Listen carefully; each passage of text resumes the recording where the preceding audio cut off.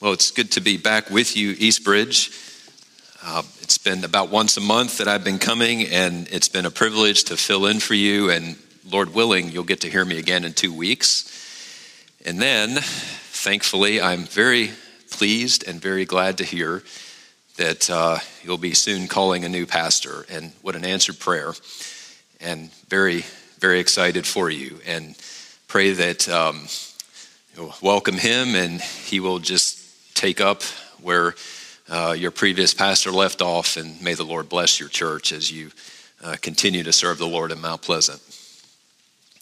Our scripture reading this morning is only 2 verses. It's in the book of Revelation in chapter 2. And a few weeks ago, a month or so ago, when I was with you, we heard about the church in Ephesus, and today we'll skip one of the 7 churches and go to the church in Pergamum. So it's Revelation chapter 2, and it'll be verses 12 through 13.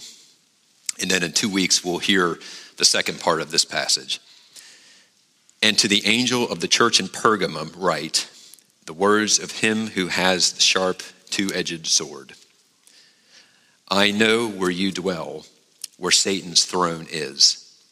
Yet you hold fast my name, and you did not deny my faith, even in the days of Antipas, my faithful witness, who was killed among you where Satan dwells.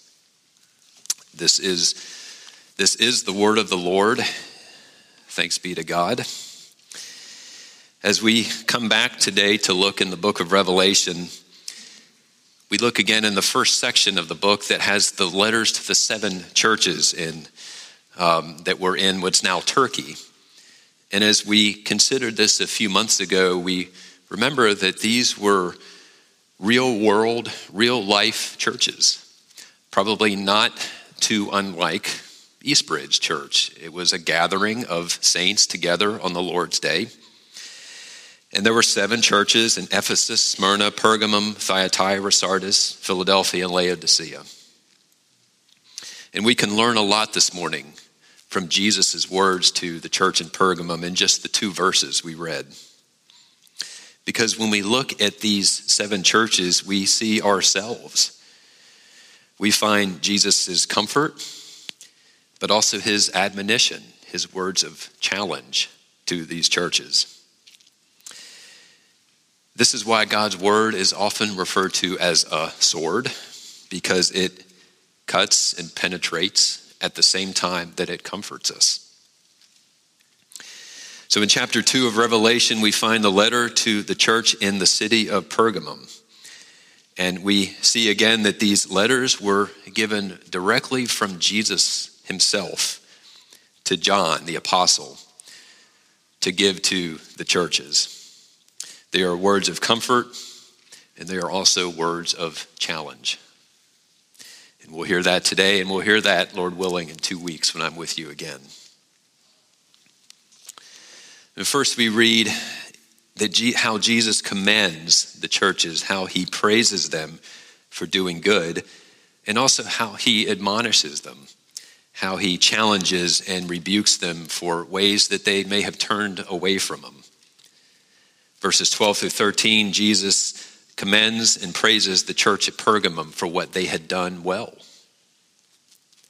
And we can find comfort in these words that Jesus commends his church in Pergamum, because we know that for believers in Christ, our Lord is pleased with the good that his children do for him, the good works. And he is honored when we believers in Christ, when we follow him, when our lives show the fruit of his saving grace in our lives. In Matthew 25, Jesus gives the parable of the talents. And what does he say at the end of the parable to the 2 faithful servants? He says, "Well done, good and faithful servant." We know, of course, that our good works have no power to save us or justify us before God. Only through faith in Christ are we justified before God, but good works are the evidence. They're the fruit of a true believer in Christ, one who has been justified by grace alone, through faith alone, in Christ alone. So Jesus recognized the good that the church in Pergamum, maybe we call them the first church at Pergamum, what they did. And so Jesus' words begin here, the words of him who has the sharp two-edged sword. And it's interesting and maybe a bit startling to read Jesus saying the one who carries the sword, but the sword is a common metaphor in Scripture. The Word of God is described, as I mentioned, as a sword. In Hebrews 4:12, the sword of the Spirit, which is the Word of God, in Ephesians chapter 6, as part of the full armor of God. And the sword is also used in the Bible in the context of the magistrates or the civil authorities. Romans 13:4 describes our duty to the civil authorities and says that the rulers, the magistrate, bears the sword for the punishment of evil and the promotion of good. And so our civil authorities bear the sword today, metaphorically, meaning they have the power to enforce law and to inflict punishment. And in ancient times, the sword was an important part of a soldier's armor, perhaps the most important thing that he carried. A sharp sword in the hands of a skilled soldier could mean the difference between life and death on the battlefield. And so Jesus carries a sharp and two-edged sword. He is the true King of Kings. He is the true magistrate, if you will, the ruler, under which all the rulers of men have to submit. The governors and kings and presidents we know today, they will be here today and gone tomorrow. But Jesus alone is the King of Kings, the one who carries the true sword of rule. And this comforts us because if we live under ungodly rulers, we know that Jesus is the true King of Kings. And our presidents and rulers and globalists may believe that they are the king of the hill, but it will only be temporary. So we need not fear if we live under wicked men, magistrates or governors or presidents or kings. We know that Jesus is the King of Kings and that he carries a true sword. And that comforts us as believers in Christ. In verse 13, Jesus tells his church in Pergamum that I know that you live in the place where Satan has his throne.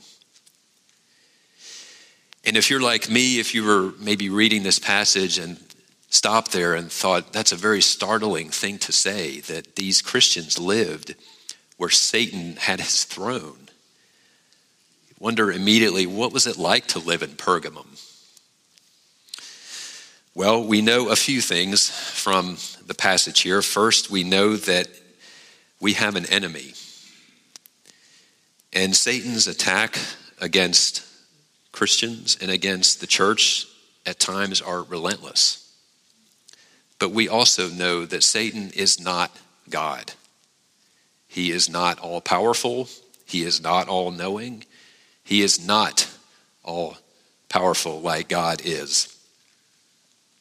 In ancient times, the city of Pergamum was a center of pagan worship. And there were numerous temples in the city. There were temples to Asclepius, who was the god of healing, as well as temples to Zeus and Dionysius and Athena. So imagine the Christians in their day seeing all these temples as they walked to worship on the Lord's Day. Maybe it's like today when we drive past the temples of our day, the strip clubs, the abortion clinics. Perhaps it was like that for the saints in Pergamum as they walked past the giant temple to Zeus, perhaps in the center of the city. But Pergamum also was a center for emperor worship. According to one commentary I read while preparing, Pergamum had a temple dedicated to Rome from the very earliest days. It was a center of the emperor cult. So think about the social pressure and the challenge that it must have been for the Christians, living where the people openly worshiped and made offerings to the emperor. It's almost incredible for us to think that what that was like. Imagine going to a temple and giving an offering to the president. That's something about what it was like for them. And of course, the Christians could not worship any of the pagan gods, even though certainly their neighbors would have. And they, of course, could not make any offering to the emperor. There's no way that the saints could say, Caesar is Lord, because only Jesus is Lord. And these Christians would have certainly been looked at with suspicion for not giving honor to Caesar. Maybe they were thought of as dangerous, insurrectionists, or rebels. And it is much like today. We Christians today are feeling more and more pressure from our culture to give honor to, first of all, the idols of our culture, but also to the state, to the government and its values and what it says is valuable and honorable. Now, this doesn't mean that we are not to be peaceable citizens. Of course we are. That honors God for us to be humble and peaceable as citizens of our country. But when the question comes to us, is Caesar Lord or is Jesus Lord? The answer that we believers must give is clear, that only Jesus is Lord. And so we should not be surprised then to hear Jesus say that the Pergamum Christians lived where Satan's throne is. So how can we understand this Satan's throne in Jesus' language here? Well, first we know that Satan's throne is only temporary. It will not last. Our enemy may have sway right now in a fallen world. But if you read to the end of the book of Revelation in chapter 21, you will see Satan's fate, his doom. Satan, our enemy, will one day be cast into the lake of fire, and he, quote, will be tormented day and night forever and ever.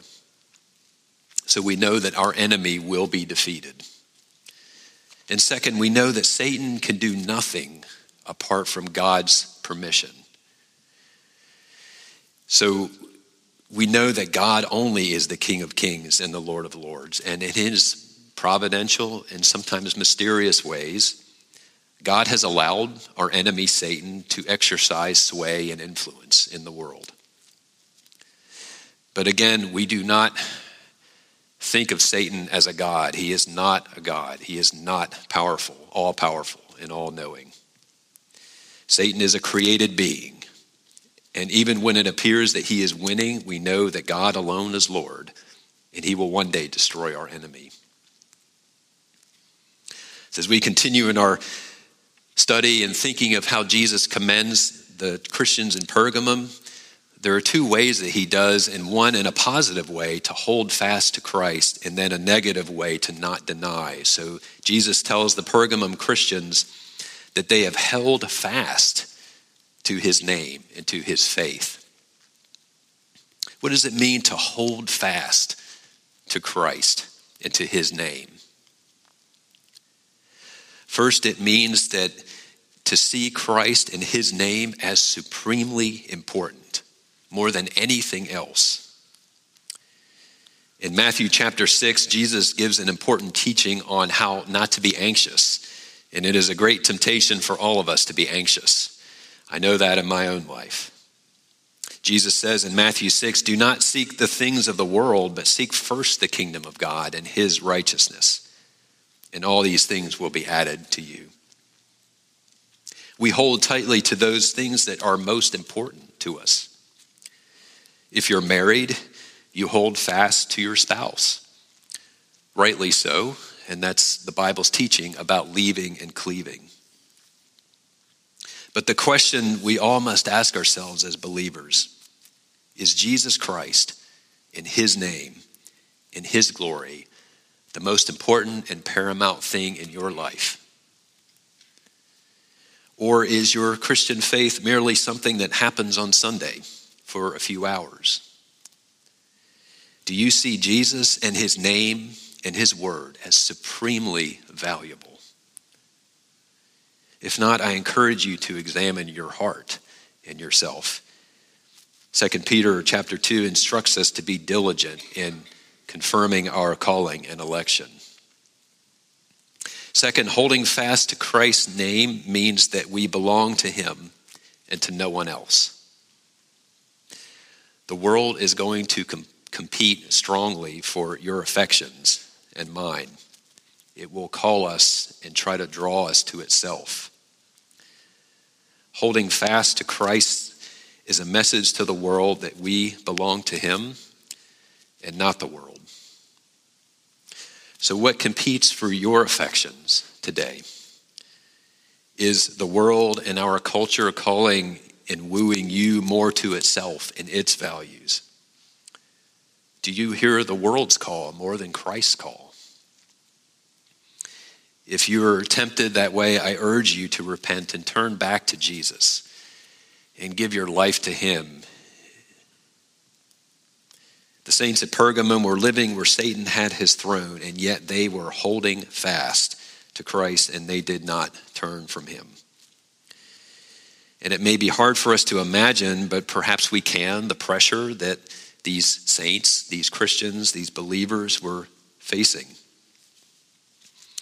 A few weeks ago when we learned and heard about the church in Ephesus, we know that these cities in the Roman Empire had trade guilds. And many of the members of the church were tradesmen who would be members of these guilds. And many of these had patron gods and goddesses of these guilds. And when they met together, they would certainly have had a meal that would have been offered to this idol. They would likely have had prayers offered to one of the gods dedicated to their trade guild. Think about how difficult it may have been for the believers to try to still be members of these trade guilds and have that pressure on them to worship a god.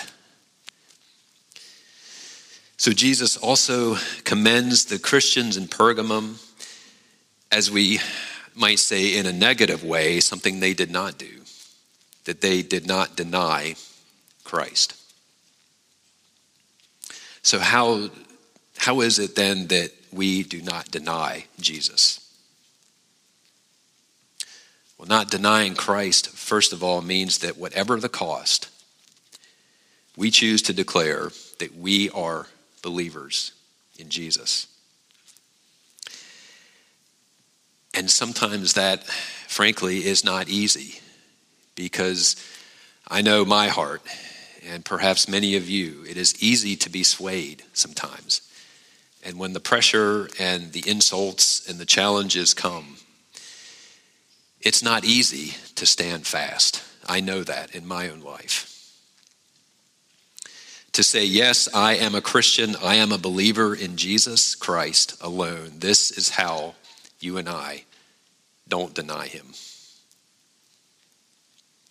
Secondly, not denying Christ means that you and I are prepared to give up all things for the sake of knowing him. Like the Apostle Paul said in Philippians 3, that he considered all things, including his reputation, to be rubbish, to be garbage, if only he could know Jesus. We must be prepared that we may be slandered for being Christians. We must be prepared that we may lose our livelihood or even our lives, which we'll consider in just a minute, for the sake of following him. We may lose relationships, and some of you may have experienced a fault, as it were, in your family. Maybe a close friend has turned away, or a family member that was dear to you. I also know that from members of my family. This isn't easy to hear, but Jesus said that he came not to bring peace, but even a sword that would divide families.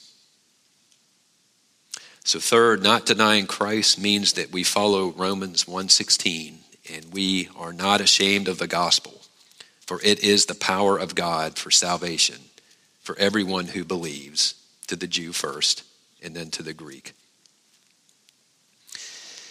And this is another challenging verse to me, because I have to ask myself, am I not ashamed of the gospel of Christ? For it is the power of God to salvation. And we know today that the gospel is foolishness to the world. And now, in our day, it's being called bigotry and intolerance and hatred.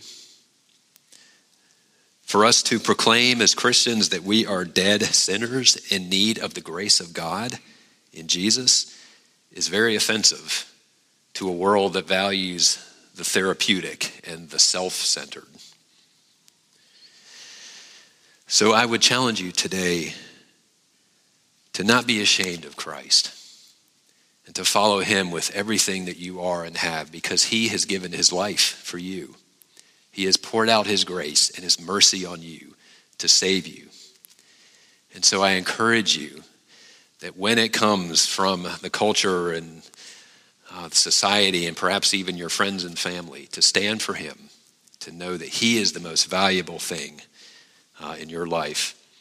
And so finally, we consider Antipas, a man who was killed, who was sacrificed his life.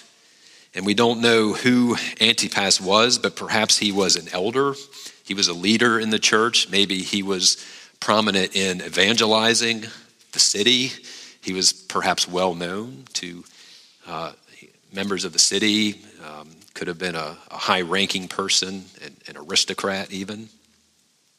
And Antipas made the ultimate sacrifice. He lost his life for his faith in Christ.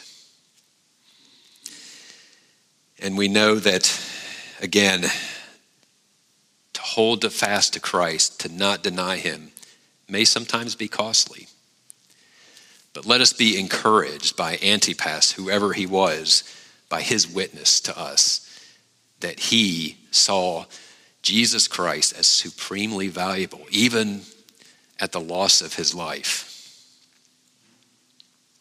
So Jesus praises the Pergamum Christians for what they did well. And they did several things well. They held fast to Jesus.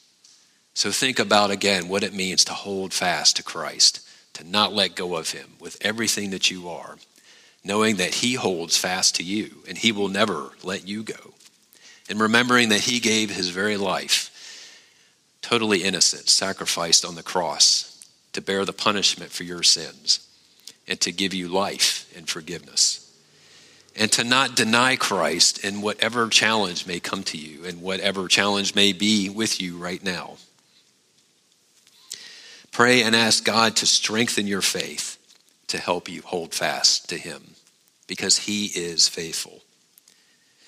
And know that he, as the good shepherd, as your good shepherd, will never lose you, will never leave you or forsake you. Is Christ most important to you?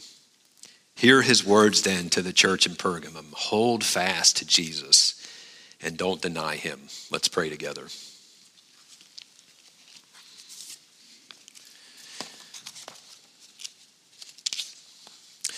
Lord, today we hear your words, and we know, gracious Lord, that your words do challenge us. They cut to the heart, to the soul. And for that, we are thankful. And Lord, I do pray for everyone here as we have heard these challenging words, and as we'll hear more challenging words in 2 weeks that you said to your church in Pergamum. Lord, I pray that we would all leave encouraged, that we would hold fast to Christ, our Savior, that we would not deny him, and that we would know that, Lord, you will keep us always, your true children, your true believers. You will never lose us. And so for that, we thank you. And we thank you for hearing our prayers now, Lord, as we worship and as we once again sing your praises. So thank you, Lord, for hearing our prayers now. We pray them in Jesus' name. Amen.